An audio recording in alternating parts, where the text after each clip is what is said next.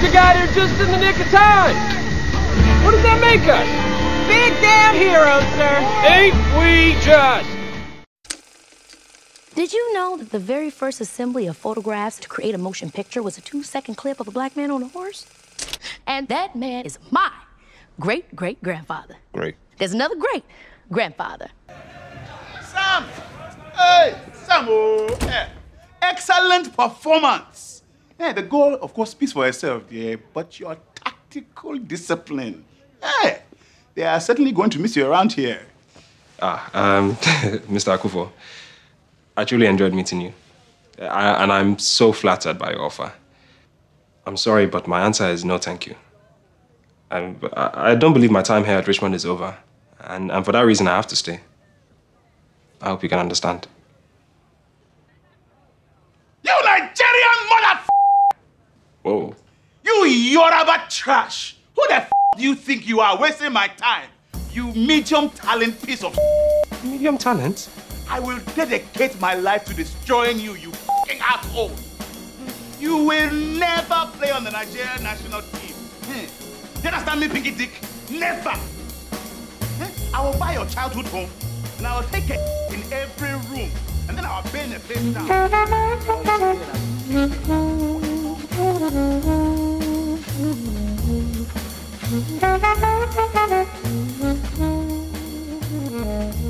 Hello and welcome to Shoot the Breeze on Resonance 104.4 FM, the film and TV radio show where a handful of film enthusiasts shoot the breeze about all things film and television. I'm Marcus E. Acko, and I'm going to ask producer Dave if he has caught up on the latest season of Ted Lasso. I am producer Dave. No, I haven't. I haven't caught up on it. The latest season, I have watched the first two. So we've talked about this already. I've watched the first two. And you know that my favourite scene is that the one in the last episode of the last of the second series, with Samo. And it makes me laugh every time I think about it, to be quite honest. Sam Obisanya, and I always want to reference that particular scene, and I always forget the actor's name. So I'm going to go back into it. Give me 2 seconds. Because I know this. You just have to say the last scene, the last episode of the end of the last episode of season 2, and I know which one you're talking about. Yeah. So he was in Tomorrow War, wasn't he? Yes. So yes, he is in Tomorrow's War. So Tohib Jamoha is Sam Obisanya. He's always brilliant, always fantastic. As the Nigerian football player who always wants to be on the right side of history, not in a malicious way, but just because that's how he was raised. He's very well brought up, and as such, that kind of contrasts what real football players in real life. Okay, so anyway, so the scene is between him and this other actor, where I'm still going to find his name.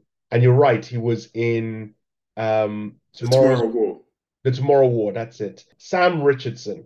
So American actor Sam Richardson, you would have seen him in things like Veep. So he was in more the middle to later seasons of Veep. He is in an Apple TV series called the After Party. He recently lent his voice as Norville in the animated show Velma, which the less said about that, the better. But yeah, and that's it. He's also in Harley Quinn. He's Swamp Thing in Harley Quinn, but he provides his voice for a number of other things. Anyway, you've seen him around. You recognize his face. When he pops up in Ted Lasso, he is brilliant. He plays this Ghanaian multi-billionaire, and with hopes of building an African super team. So it's like a club, and the way he describes it, he says, it's going to be like the top 5. It's going to be, when they mention clubs, it's going to be Real Madrid, Barcelona, Juventus, and I can't remember the name he gives it, but he says it's going to be a beacon to call all the great African players back home to represent this one team, and that's why he's courting Sam Obisanya. So it's fantastic. The build up. And the execution of that arc, both actors play it fantastically. I wanted to see if if there are any scenes in history on TV that I would want to say I was there when they rehearsed it, when they shot it, that would be one of them because Oh, that scene is just brilliant. it is Uh, just pure magic, and I will eat kinky.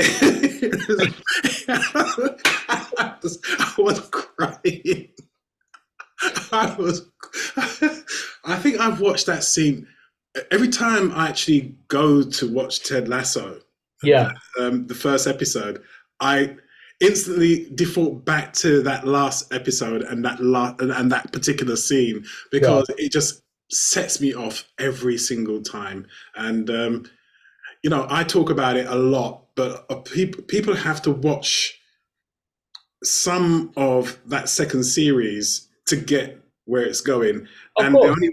the only way really to be able to get the whole idea of it is to watch the whole is to watch 2 seasons, to be quite honest. That's the thing. Yeah, so that's I mean, with Ted Lasso, there are a lot of scenes that are clippable, right? You can clip them and play them, and they're funny. There's one clip I put on TikTok, which is of it is just an interaction between Keely and Roy, where they're going to a funeral, and Keely says to Roy something along the lines of, do you ever think about what would I do if you got run over by a bus? And Roy's response is, you'd find the bus driver and you'd avenge me, Keely. Avenge me. It's taken off like wildfire because it's so funny, that little clip of a moment. But one of the best things about that particular moment is it's not even what you see straight away. There are people who are watching that little bit and they're like, okay, that's a little funny, but it's not too funny. But the reason why it's so funny is because, as you said, you watch the 2 seasons, and you know who Keely is, you know who Roy is. The fact that that's the kind of joke that Roy is making shows you how comfortable he is as a character to make that joke compared to what you know him as for 2.5 seasons, right? For him to be able to make that lighthearted joke with Keely, it adds to it. It makes it so fantastic. And that's the same thing with the Obisanya scene, which is it's just fantastic. Anyway, so you haven't caught up on season three. No, I haven't. No, not yet. I decided to focus all my efforts on watching all of Mandalorian, which is another one. Yeah, Uh, we don't have time to talk about some stuff. We have to move on very, very quickly. you notice you notice people that he's like wanting to move on very quickly on that one because he hasn't watched a single episode of the third season of Mandalorian, which Um, is I don't know if it's just on your side, but Zoom is not. I can't. I'm not hearing what's coming from your side of Zoom. So I think we'll just carry on with the yeah, show. right, okay, yeah, if you say so. I promise I'll watch it. I will watch it. I want to watch it. Every time I say I want to sit down and start to watch it, something else pops up. Like the flight attendant pops up, and I'm like, oh, I was halfway through that season, so let me go watch it. And I watched the Truman Show recently. Mini Marcus. Jacob Acko, who's going to be taking over this show in a few years' time, he wanted to watch the Truman Show, and he's been pushing me to watch it. I was like, all right, don't worry, we'll sit down. You're going to watch it, and I've had this thing recently where I've been showing him some things that I really like, and I'm in my head, I'm thinking, he's just like me. He's gonna love this show or this film. And it's just been like Firefly. He cut out 20 minutes into the first episode of Firefly. And I've never wanted to punch my kid so hard in the face before. And it's like, so, and that's why I'm very weary about showing him some of the things that I really like. Truman Show, the Peter Weir film, the directed film, starring Jim Carrey, Ed Harris, and a whole bunch of, great character actors who are just behind the scenes. Paul Giamatti is in there, and it's like it's only on rewatching, and you're like, "Oh my goodness, you were in this film in like an extra role, just walking past." Even Jacob was like, "Hey, it's him from Brooklyn Nine-Nine. Hey, it's," and just pointing at different people. I'm like, "Yeah, wow, I completely missed that." But yeah, so those who've never seen Truman Show, brilliant film from the '90s with Jim Carrey, where he's the only person who doesn't know he's in a reality TV show because the entire show has been constructed around him. So the cameras have been following him since he was in the womb and since his birth, and everything around him, his friends, his family, are all actors, and that's what the film is about. So watch that recently. That film still holds up to this day. I mean, yeah, there are some slight, technological things that, like, when you see some of the computers, you're like, okay, well, fair enough, but that's to be expected.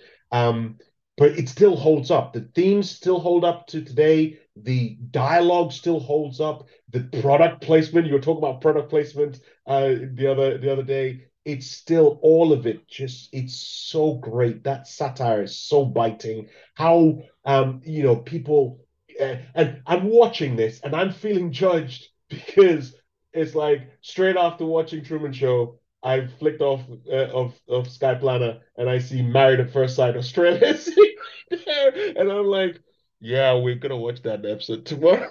So it's like, that's what Truman Show is all about, right? It's like capturing, it's kind of satirizing the idea of loads of people dedicating their lives to watching a reality TV show, which is orchestrated by a bunch of cynical filmmakers, right? So you see emotional bits like the reunion of Truman and his dad, and they're playing music, and you see him welling it up and all that kind of stuff. Anyway, great show, and he loved it. The verdict is he loved it. He watched it from beginning to end, didn't blip out, no attention span depreciation at any point. He loved the movie. He caught some bits that had taken me double watching to catch. There was one bit where he saw, even before the reveal, the wife's fingers crossed when she kisses him. And he caught it when the camera first pans past it. He was like, why has she got her fingers crossed? And the camera pans back to it. And I'm like, how the hell did you see that in first go? That's how great that film is. Anyway, Truman Show,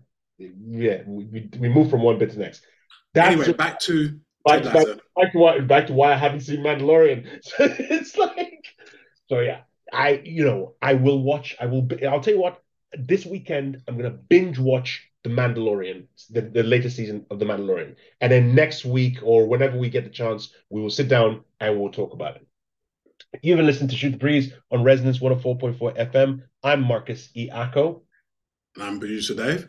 And we have a number of things that we're going to be talking about today. We're going to be talking again about Ted Lasso later on in the news. We'll talk about that in just a few minutes. And then we'll be discussing the film Nope, the Jordan Peele's third cinematic outing, Nope, which he brings back Daniel Kaluuya, Oscar-winning Daniel Kaluuya. I want to add, I love saying that. It's like, dude, my G's got an Oscar. That's amazing. So we're going to be talking about that in our spotlight section. But before we do that, let's jump into film and TV news.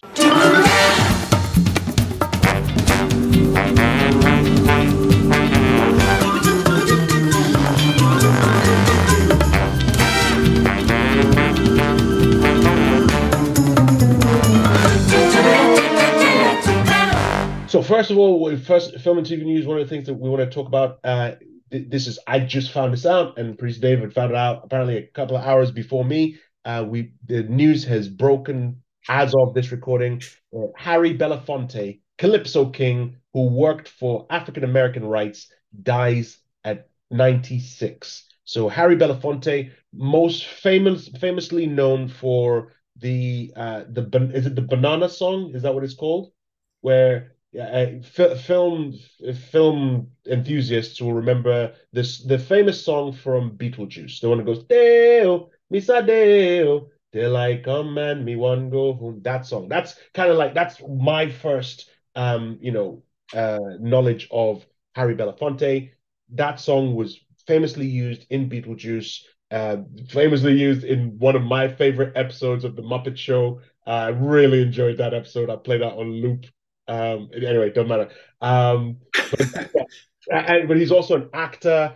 He's been in a number of things, which, funnily enough, gets referenced in Nope. We'll talk about that later on. He was one of the main westerns featuring black cowboys, like one of the first westerns featuring black cowboys with Sidney Poitier. I can't remember what it's called, but it's featuring Sidney Poitier and Harry Belafonte. Harry Belafonte died. It was announced on the 25th of April 2023 that he died, and it says here this is an article on IMDb News. They were quoting Variety.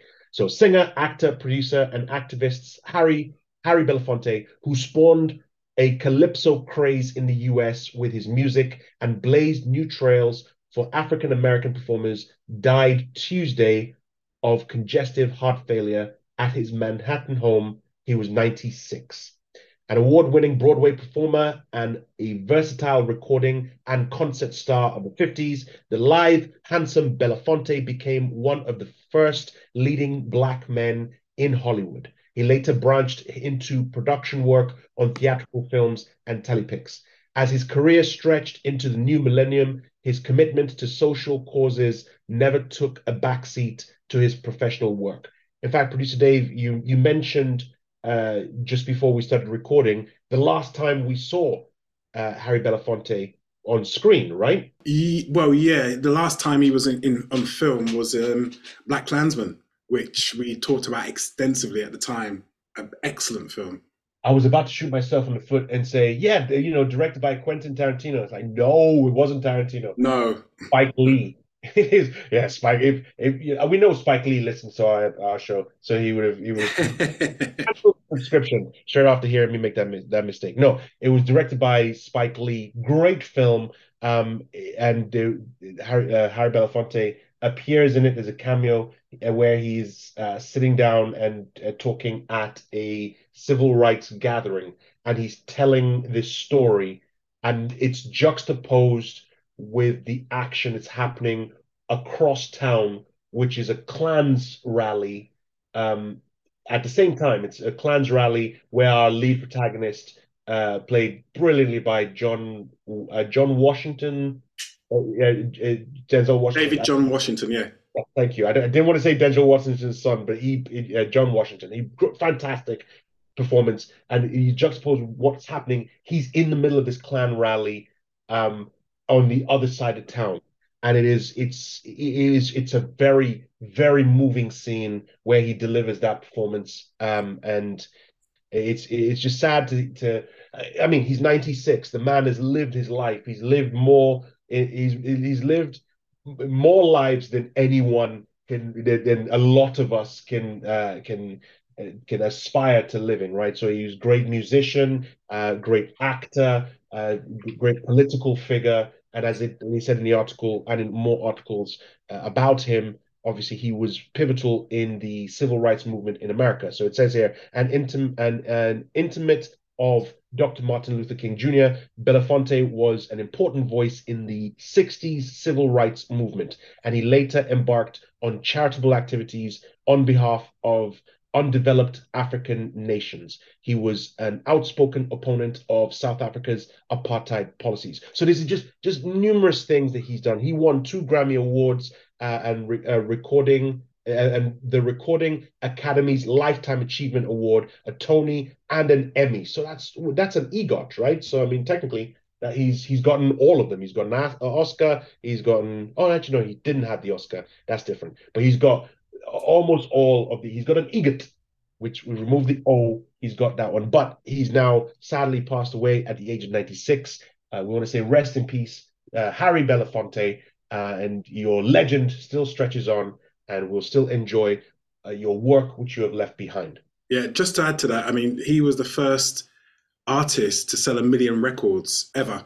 And also, he acknowledged that his activism caused his career to come to a standstill because he was put on the blacklist at the time, created by J. Edgar Hoover, of people not to be employed. So for years, he couldn't work. But he never regretted it. He says quite bluntly, he never regretted it. He enjoyed his work. He was very, very dedicated to it. Very, very great man. Yeah, I mean, that's the thing. There are certain things that you'd be happy to sacrifice fame and fortune to be able to stand up for certain principles, and that's exactly what he's done. Just a slight correction. I said it was the Banana Song. Is the Banana Boat Song. That's the name of these famous song that was what brought him onto the scene. and brought a lot of people to know his music again from Beetlejuice when it was included in that famous scene in Beetlejuice. One of the first films I saw him in, because I always knew him as a singer and an activist, but then I saw him on TV, was a film with John Travolta.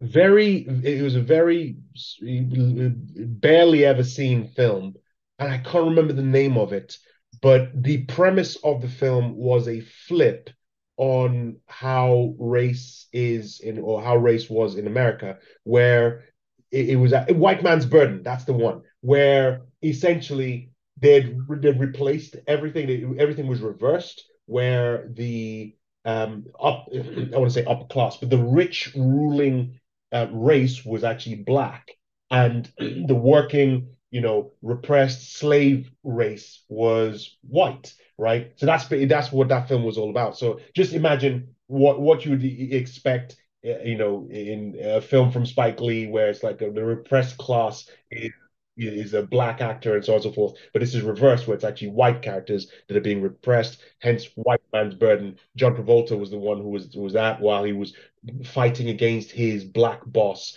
who was who was played by Harry Belafonte, who owned the company. His family, generational wealth was on the black side. That was the first time I saw him in film, and then I started seeing him in a whole bunch of other stuff after that. So may he rest in peace. And like I said, his legacy will live on. You're listening to Shoot the Breeze on Resonance 104.4 FM. I'm Marcus E. Acko. And I'm producer Dave. And just before we wrap out film and TV news, Producer Dave mentioned something that kind of in the conversation before this we started recording, that made me go and quickly do a Google search, and it might be true, but we'll see. Let's have a quick discussion about it. We've already been ranting earlier about the amazing Ted Lasso, but then Producer Dave had to go and put that pinprick in my balloon and say that this is the last season. The third season that we're currently watching is the last season of Ted Lasso. So I did a quick search, and I found an article on townandcountrymag.com, which said, "Is Ted Lasso coming back for season 4?" Here is what the casts and creatives have said about the possibility of another Ted Lasso. Now, just the long and short of that, the extract from that, which is uh, by some of the cast, says, "We don't need any more. We got it. But until that time comes, we will appreciate the curiosity beyond what we've come up with so far. The show was always intended to have a 3-season arc. We're writing it like that." This is said by Brett Goldstein, who plays Roy Kent. He said that to the Sunday Times, with the idea that season 3 is going to be the last. Now, we know how these things are. The Wire, for example, was a fantastic show where season 3 was supposed to be the last season, and because of how great it was, because of how much the fans absolutely loved that show, the creators decided to carry on and do 2 more seasons. And I have to say, the 4th season of The Wire is my personal favorite of the entire show. I mean, there are loads of bits that are fantastic, but the way I'd rank it, I'd go season 4 is phenomenal. Actually, okay, no, season 3 is the best season of the show. Absolutely. Season 3 is the best. Season 4 is just a little bit underneath that. And then you go season 1, and then you go season 5, and then you go season 2. That's how I put it. Even still, all of them are fantastic seasons. So I'm hoping that greed is what pushes the creators of Ted Lasso to carry on and do a season 4 at the very least. But if they decide to stick to their guns and quit after 3 seasons, I will be sad, but man, that would mean it's like going out on a high, right? It's like Firefly, only doing 1 season and a movie, and forever being my favorite TV show of all time because it's 1 season. So the benefits. So, Producer Dave, what is your opinion? You've just started season 3. Obviously, you don't know where season 3 is going. What is your opinion? Should they continue and do a season 4, or should they end it on season 3? My opinion is, um, when you design a show, it's like a book. When you design a show and you have a certain number of chapters or elements, episodes in mind, that is the arc. Now, if you then add another one onto it, it's usually harder to write for because you've near enough wrapped up everything in that particular arc that you've designed for. I go back to Babylon 5. Babylon 5 was always designed as a 5-season show. When they decided they were going to cancel it after 4 seasons, they rapidly put everything else into the 4th season to wrap it all up. And then they had the 5th season and it was kind of like lost. So I'm hoping that if they do decide that they're going to come back with a 4th season, they had actually had a potential 4th season in mind when they wrote the whole thing. But it doesn't depend on the writers per se. It depends on the star, Jason Sudeikis, who actually signed up for a 3-season arc. They have to persuade him to come back because it's not going to work without him, to be honest. That's no, absolutely. And this show is called Ted Lasso. You can't have Coach Beard stepping into okay. I'm now talking myself out of having a season 4. I want the you know what? I've changed my mind and I'm stuck in it. It's gonna hurt me to say bye bye to the show, but at the end of the day, it's not like the show is being eradicated from history. It's going to be there for me to go back and watch season 1 and 2 and 3. I mean, season 1 and 2, I've watched them 4 times already. So it'll be great to be able to watch them 5th time, this time with a new season that I can carry on with. So I agree. Although the last line of this article says, yet Apple TV Plus has been reluctant to call season 3 the final season, so there could hypothetically be more stories to tell in the Ted Lasso universe. And that's now the bit that is making me go, okay, no, stop there. Because I love the characters that are in there. I do not want a spin-off. I don't want I don't want a Roy Kent and Keeley spin-off. Mainly because that's going to be the same kind of thing that happened with Friends, where one of the best characters on the show, one of the best, I'm not saying he was the best, Joey, right? Fantastic, played by Matt LeBlanc, fantastic character. The Friends season finished, or the show finished, and they did a spin-off, which is just called Joey, where he now became the lead character. And the problem with that is the reason we loved Joey in Friends is because we didn't have to spend too much time focusing on him because he wasn't the main protagonist. He shared with everyone else. So his two-dimensionality worked great. He was dumb. He was the dumb, hot guy. But then as we grew to love him as a three-dimensional character, but that's because he wasn't constantly in our face. He wasn't the protagonist. Having his own show after that growth means he's doing a show with that growth, and that's where his starting point is. And we know him as that. So it's like, well, where is there for you to grow next? You now have to start introducing other wacky characters. And it's like, well, I came to watch Joey for Joey, but he's no longer Joey, and that becomes a problem. I don't want the same thing to happen. I don't want a Roy Kent TV show, even though I love Roy Kent on Ted Lasso, and so on and so forth. Either way, I'm happy with them closing the curtain, saying bye-bye to it, but make this show, this season, fantastic. Don't cop out right now. I think episode 7 has just dropped. More power to Ted Lasso. Believe. You're listening to Shoot the Breeze on Resonance 104.4 FM. I'm Marcus E. Acko. And I'm producer Dave. And this is Spotlight.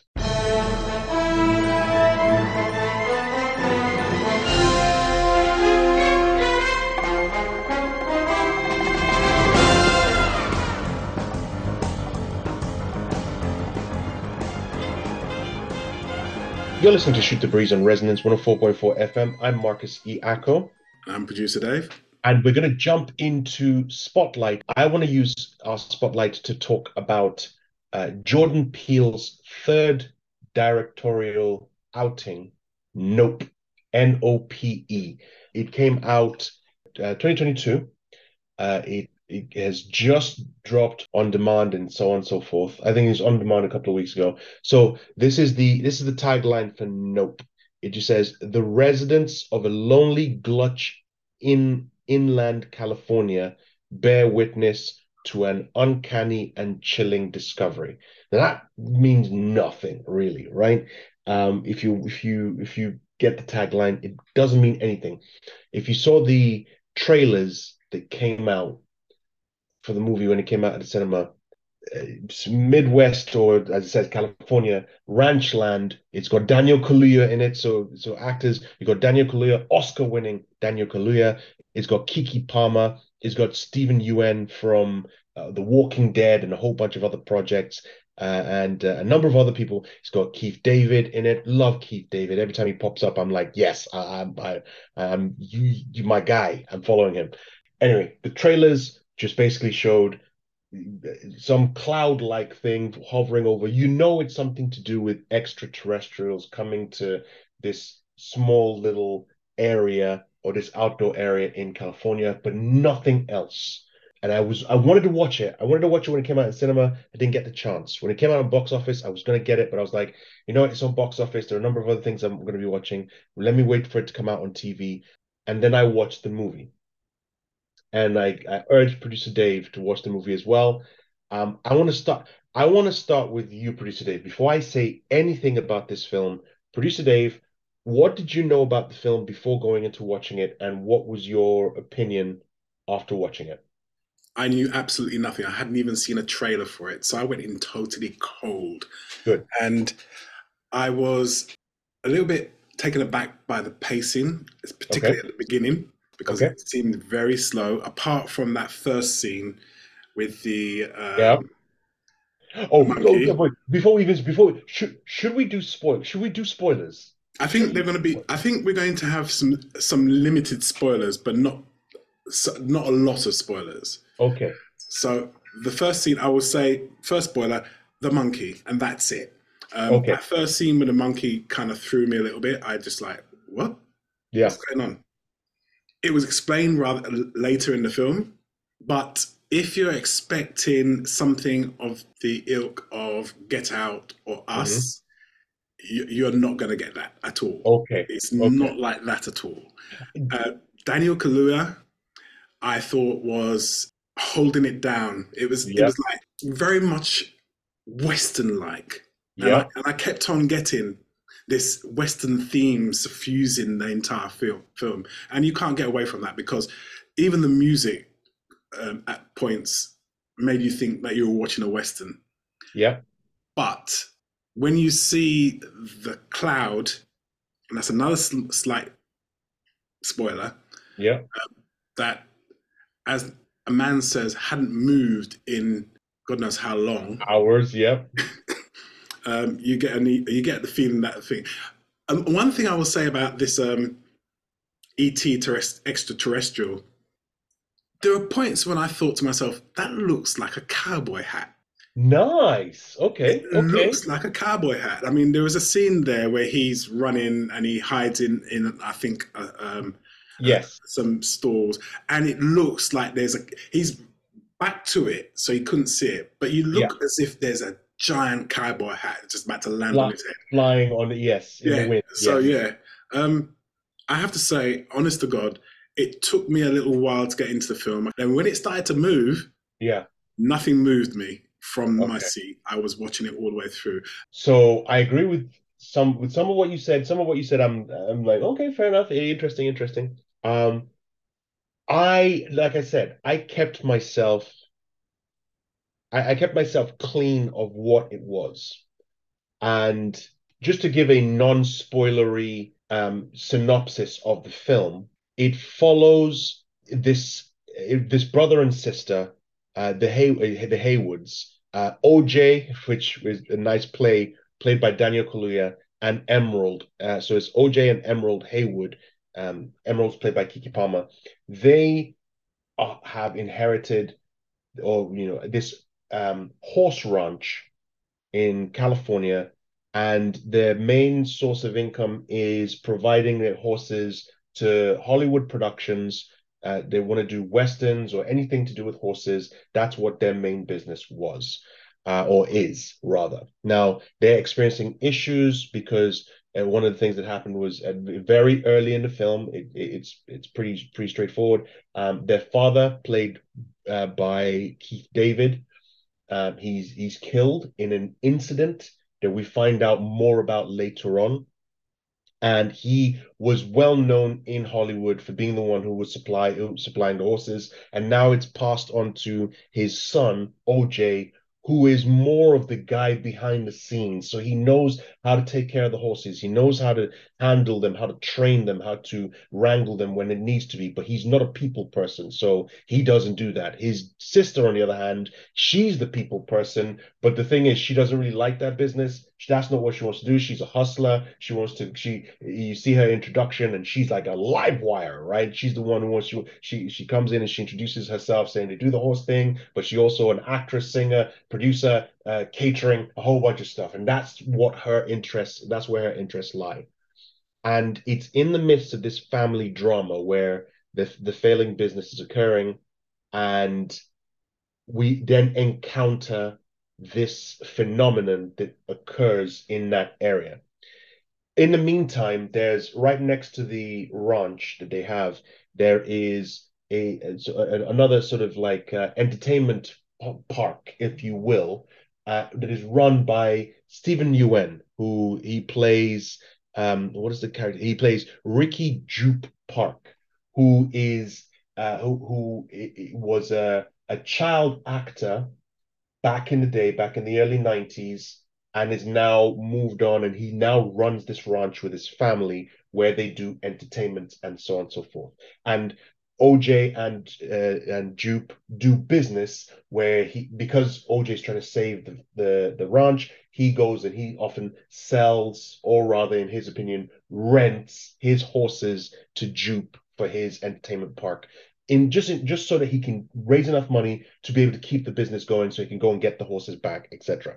Now, that's the only synopsis I'm going to give because, as you said, you want to keep it as limited spoilers. I do want to do an episode where we dive into full-on spoilers because I'm going to give my verdict now. In the three films that Jordan Peele has done, which is Get Out, Us, and Nope, Producer Dave, let me ask you first before I go, where would you place Nope in those three? Personally, probably I would put that as third. You put that as third. Yeah. Okay. I, All I, right. I did like Get Out most of all. Okay. Okay. So we agree with I agree with one part of what you've just said. So number one, Jordan Peele, his best out of the three, in my opinion, Get Out. I think Get Out was phenomenal. Us, I did really like Us while I was watching it. After watching it, walking away from it, I still liked loads of elements of Us, but as a whole, I thought it wasn't as good as Get Out. I watch Nope, and I take Nope and I slam it hard into the middle of the two. So it goes Get Out, it goes Nope, and it goes Us. Here's my opinion as to why I put it firmly in that second place. Now, one of the things that Us and Get Out have in common is the mystery and the twist, right? So both films had a Shyamalan type twist that came in, and it was like it's horror, right? It was horror. Both of them are horror. All three are horrors. You can class all three as horrors, but the other two had a twist, or like had twists upon twists upon twists inside, which embedded. Which we're not going to spoil any of the twists for the other two. You can go and watch it. Get Out, the twists, I didn't see them coming. Us, the twists weren't that surprising. It's like the number one twist in Us, in my opinion, I got from 12 minutes into the movie. And the end of Us kind of did this whole thing like, you see this twist that we did here? It's such a big twist. Did it catch you out? Did it catch you out? Did you see it? And I'm like, no, I kind of I kind of thought that that was the whole point from the very beginning, right? And so because I walked away with that, all I kept thinking was the twist, it failed, if that's what you were going for. If you were just treated it as if, oh, well, we kind of expected you to have gotten that from the very beginning and you didn't get that, oh, okay, fair enough, that's incidental. Then maybe it would have been a stronger film for me. However, it was just the fact that at the very end, that was the point where it was like, ugh, you know. But then with Nope, there are no twists. No twists at all. It is not a surprise, gotcha, you didn't really see this coming. None of that. It's a movie where you are discovering things that are happening the same way the characters are discovering it as they're going. And that's how it's a straightforward linear story. I know you get a couple of flashbacks when it comes to this first scene you're talking about, which is about with the monkey. And that is, I've kind of already alluded to a little bit about Ricky Jupe, Stephen Ewan's character, where he was a child star. So the bit at the beginning is about him being in a sitcom with a monkey, and the monkey goes, for lack of a better word, bananas. And I'll keep it like at that. And so you get flashbacks to what's happening with that scene. And there's a bit in that scene as well with the shoe, which I was like, what? And that ties in nicely with the film. So there are threads, just like with Get Out. And one of the reasons I really loved Get Out was how you have loads of themes sewn into it, loads of bits that things that characters say, things that characters do, that you watch it over and over again, and you come back and you're like, oh my goodness, that bit. That's why he was there. That's why I love Get Out. That's why Get Out is number one. It was slightly similar with Nope. And I know what you're saying with regards to how the pacing was going, right? I didn't have a problem with the pacing at all, seriously. And a lot of it was in the acting. Daniel Kaluuya just freaking crushes every single time this dude is on screen in anything. I'm like, dude, I don't care what you're doing.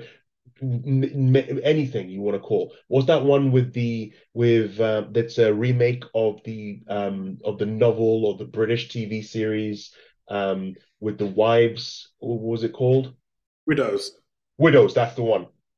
He's phenomenal in Widows. It's a supporting character, but dude comes in and steals every single scene that he's in. Get Out, he's fantastic. He won the Oscar for Judas and the Black Messiah. Fantastic. He gives every time he comes in, he's great. In this, he's just you see how he's processing things, and he picks up things just like this is bit, this bit, this bit, and he's just watching, and he's very subtle in his performance, and that's I love his performance in that. Kiki Palmer was very live wire, and to a certain point where it's like a little bit much, but in fact, I kind of I'm thinking of it later on. It's like, well, the only reason why I think she was doing too much is because she's the exact foil of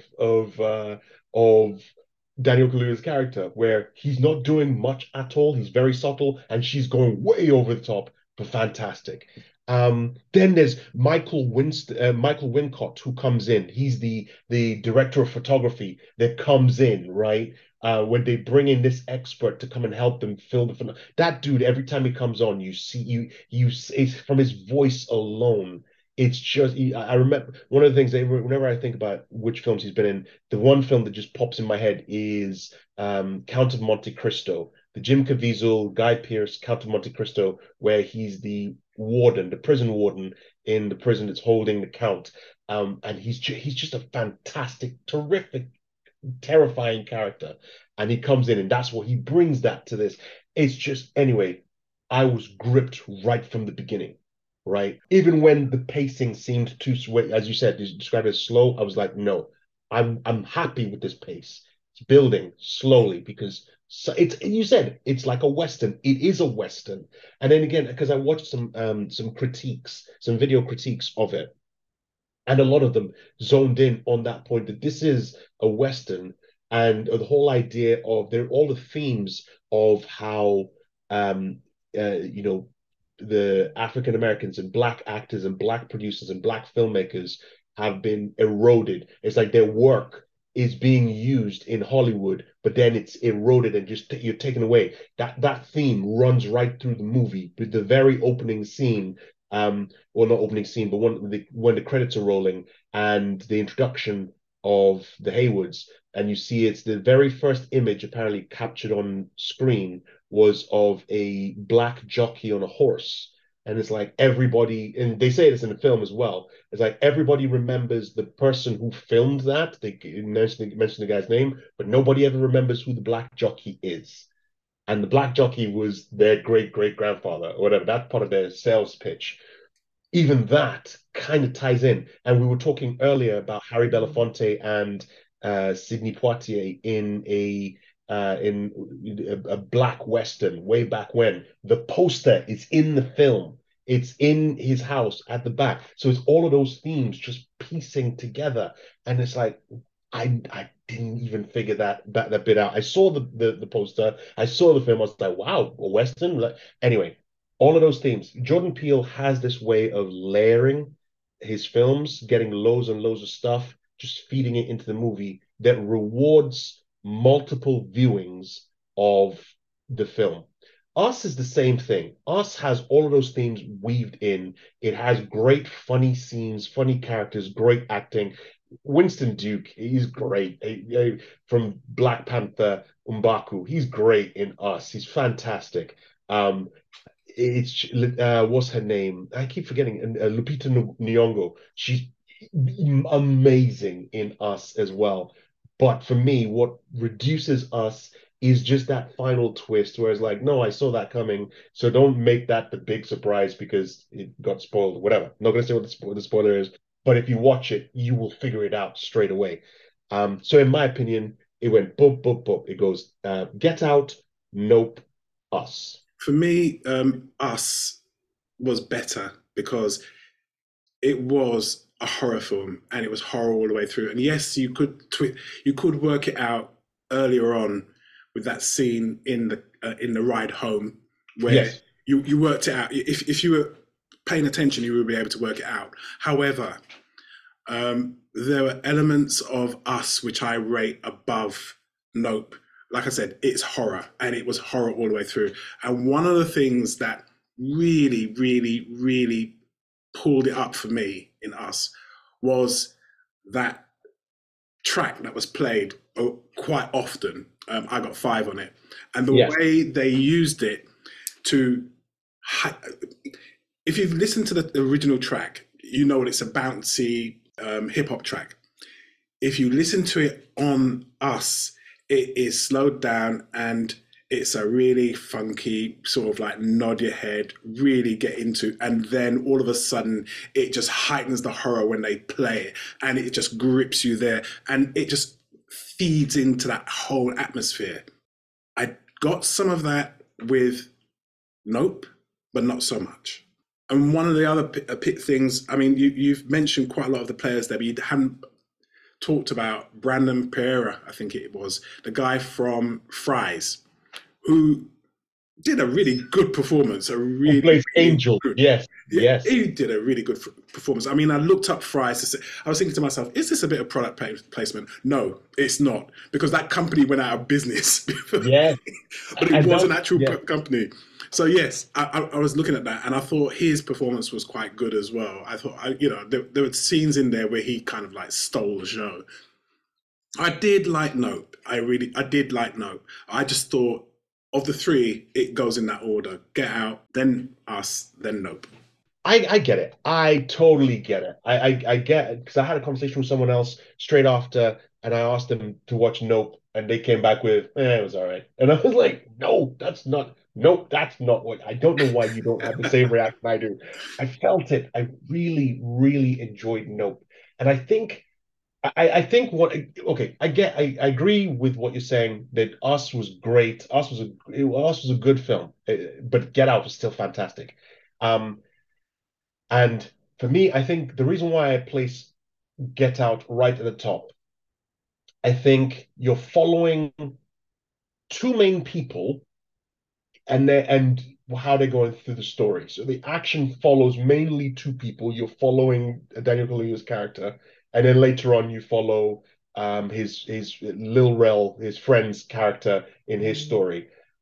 Whereas with Us, you've got the 5 or the 4 of them, and you're following their story, and then you jump to his friends and you're the neighbors, and you're following theirs, and so on. So there's a lot that's going on there. So one of the things about Us that I think elevates it maybe above Nope is you have multiple strands. So you have multiple areas of action that keeps happening. So if you're thinking about Us, your mind goes, you talked about the use of the music of I Got Five on It. And yeah, absolutely fantastic. There's great use of sound and music in Nope as well.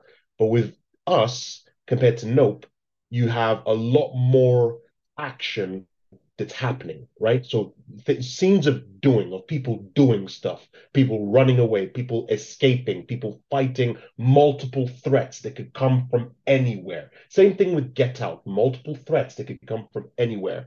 Whereas with Nope, the only threat is coming from above. And it's just in that one area, right? So it becomes because he classes it as territorial. So it's in that specific area, and there's no we don't know about more of them around. We just know about that one that's there, and it's in that square area. So the moment you get out of that area, you're safe, right? So there is that element to it so that downgrades the horror a bit. And obviously, the way you deal with it, which I'm not going to say because of spoilers, is again, you could say that's very simple way of dealing with it, right? Unlike Jaws. That's a great example, a great comparison. It's Jaws. Think of Jaws, right? How would you deal with Jaws? Just don't go in the water, right? So you stay on land, you're gonna be fine. Although when I watched Jaws when I was like 11, and I went to bed, I had to tuck my legs in and lie in a fetal position because I was afraid that the shark would get my feet from under the bed. So, but that's different because I'm stupid. Okay, so that's either way. Either way, when you watch Jaws, you can say the same thing as like Jaws wasn't that much of a horror film because, but the problem is if you're in the water, then you're in its territory. You become its prey.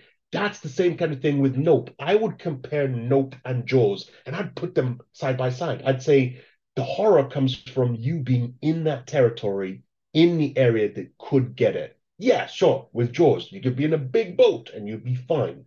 Unless you go with Jaws 2 and Jaws 3, where it can capsize boats and stuff. But that gets ludicrous.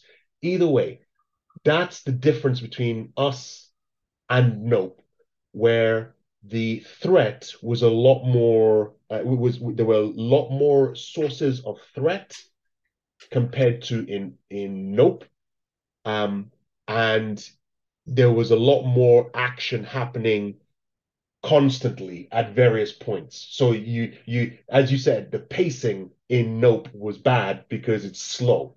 Well, yeah, I didn't say it same thing was with Jaws. bad. I didn't say it was bad. I just said it was slow toward It at the was slow. beginning.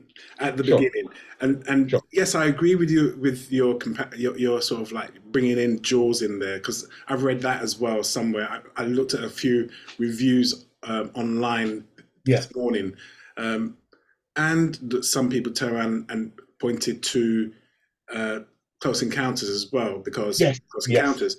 However, there's also the westerns which you alluded to as well, but there's the I hate to say John Wayne, but not John Wayne per se, but Yeah. some of those big Western characters who sort of like ride off into the dusk and walk off into the sunset, or Mhm.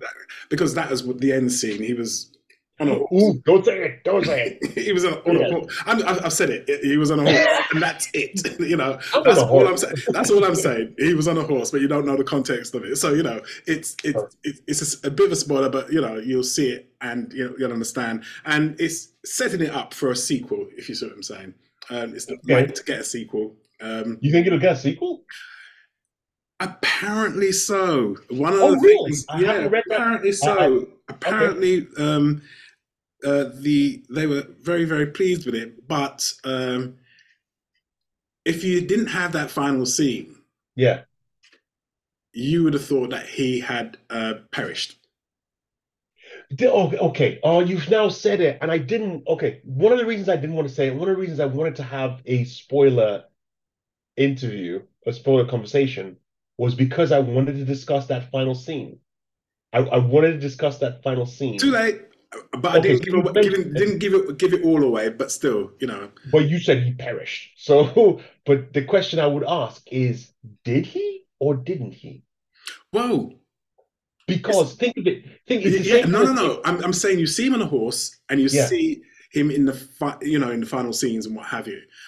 But that question is still open. I mean, Yeah. you think he's perished, but the final scene is either he did or he didn't, and you don't know. But there is Yeah. going to be. But I've seen that there's going to be a sequel. So, but you still don't know if he's perished. If you see what I'm saying. Oh, see, now I'm. That's left. Oh, It's left open because of so the kind of halo around him as well. I get it. Earlier in this episode, I was complaining about how Ted Lasso's cancel is going to be ending after 3 seasons, and I'm like, oh no, but I want more. And but it would be good if it said this is one of those situations where I don't want a sequel to this movie because you do a sequel and it ruins the impact. It is a solid film on its own. You don't. Nope 2 doesn't work.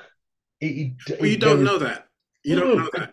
I do know it. You There is don't. You no don't know way that it's gonna because if be good. one of the things I remember saying earlier in this episode is if they've already started writing before it's finished, then Yeah, they can actually tie it all in properly. It's when it's finished and then they write a second one, that's when it starts to unravel.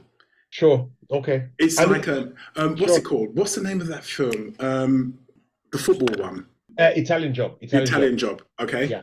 that was written and ended with a sequel in mind. Okay. That last bit where they're hanging over the edge of the cliff, that film was written with a sequel in mind, and because it didn't Sure. do so well in the box office, they didn't bother with it. Okay. Hey, look, I'm not the oracle of films. It doesn't serve them to do a second film. I think it serves them best to keep it isolated as just that one movie, and Jordan Peele moves on, does something completely different. But hey, I don't know.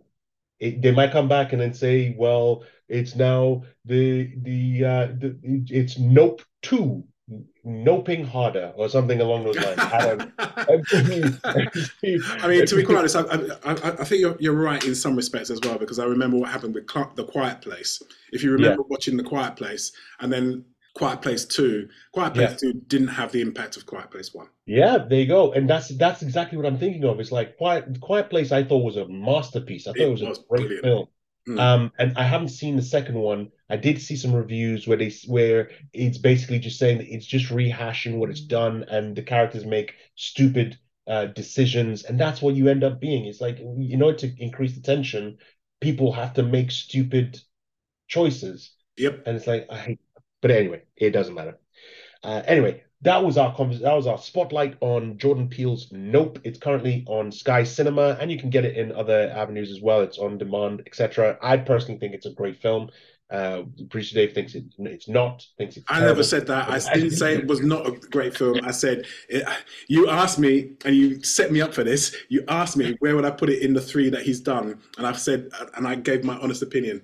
And you said it was last. You said it was terrible. You said I didn't say it was last. I didn't say it was terrible. I said of the 3 he's done, because of all the films I've seen this year, it's not the worst. I'm telling you. believe, in fact, I believe those were your actual words. You said of the films you've seen this year, it was the worst, and it should be wiped. Yeah. Get off. Yeah. Get off. You're listening to Shoot the Breeze on Resonance 104.4 FM. I want to thank you for taking your time to listen to one idiot and one person who keeps enabling that idiot. You talk about films non-stop. Keep listening. Send us your messages as well. If you agree or disagree with us, tell us where you think it lands. Send us messages on either Twitter at STB_ResonanceFM or on Instagram, Shoot the Breeze Show, and just say what you think your order is for Jordan Peele movies. And thank you very much to Resonance FM for allowing us the opportunity to breathe or take in all the oxygen, talking about random films and stuff that we like to talk about. We hope you carry on doing that. Go on to Resonance FM, go and support them. They're supported by an arts charity. So obviously you go donate, listen to other great shows about various types of artistic endeavors, and let them know that you came from Shoot the Breeze. You have been listening to Shoot the Breeze on Resonance 104.4 FM. I have been Marcus E. Ackle. I'm still producer Dave. Saying thank you very much for listening. And speak to you all next time. Nope. Bye. Bye.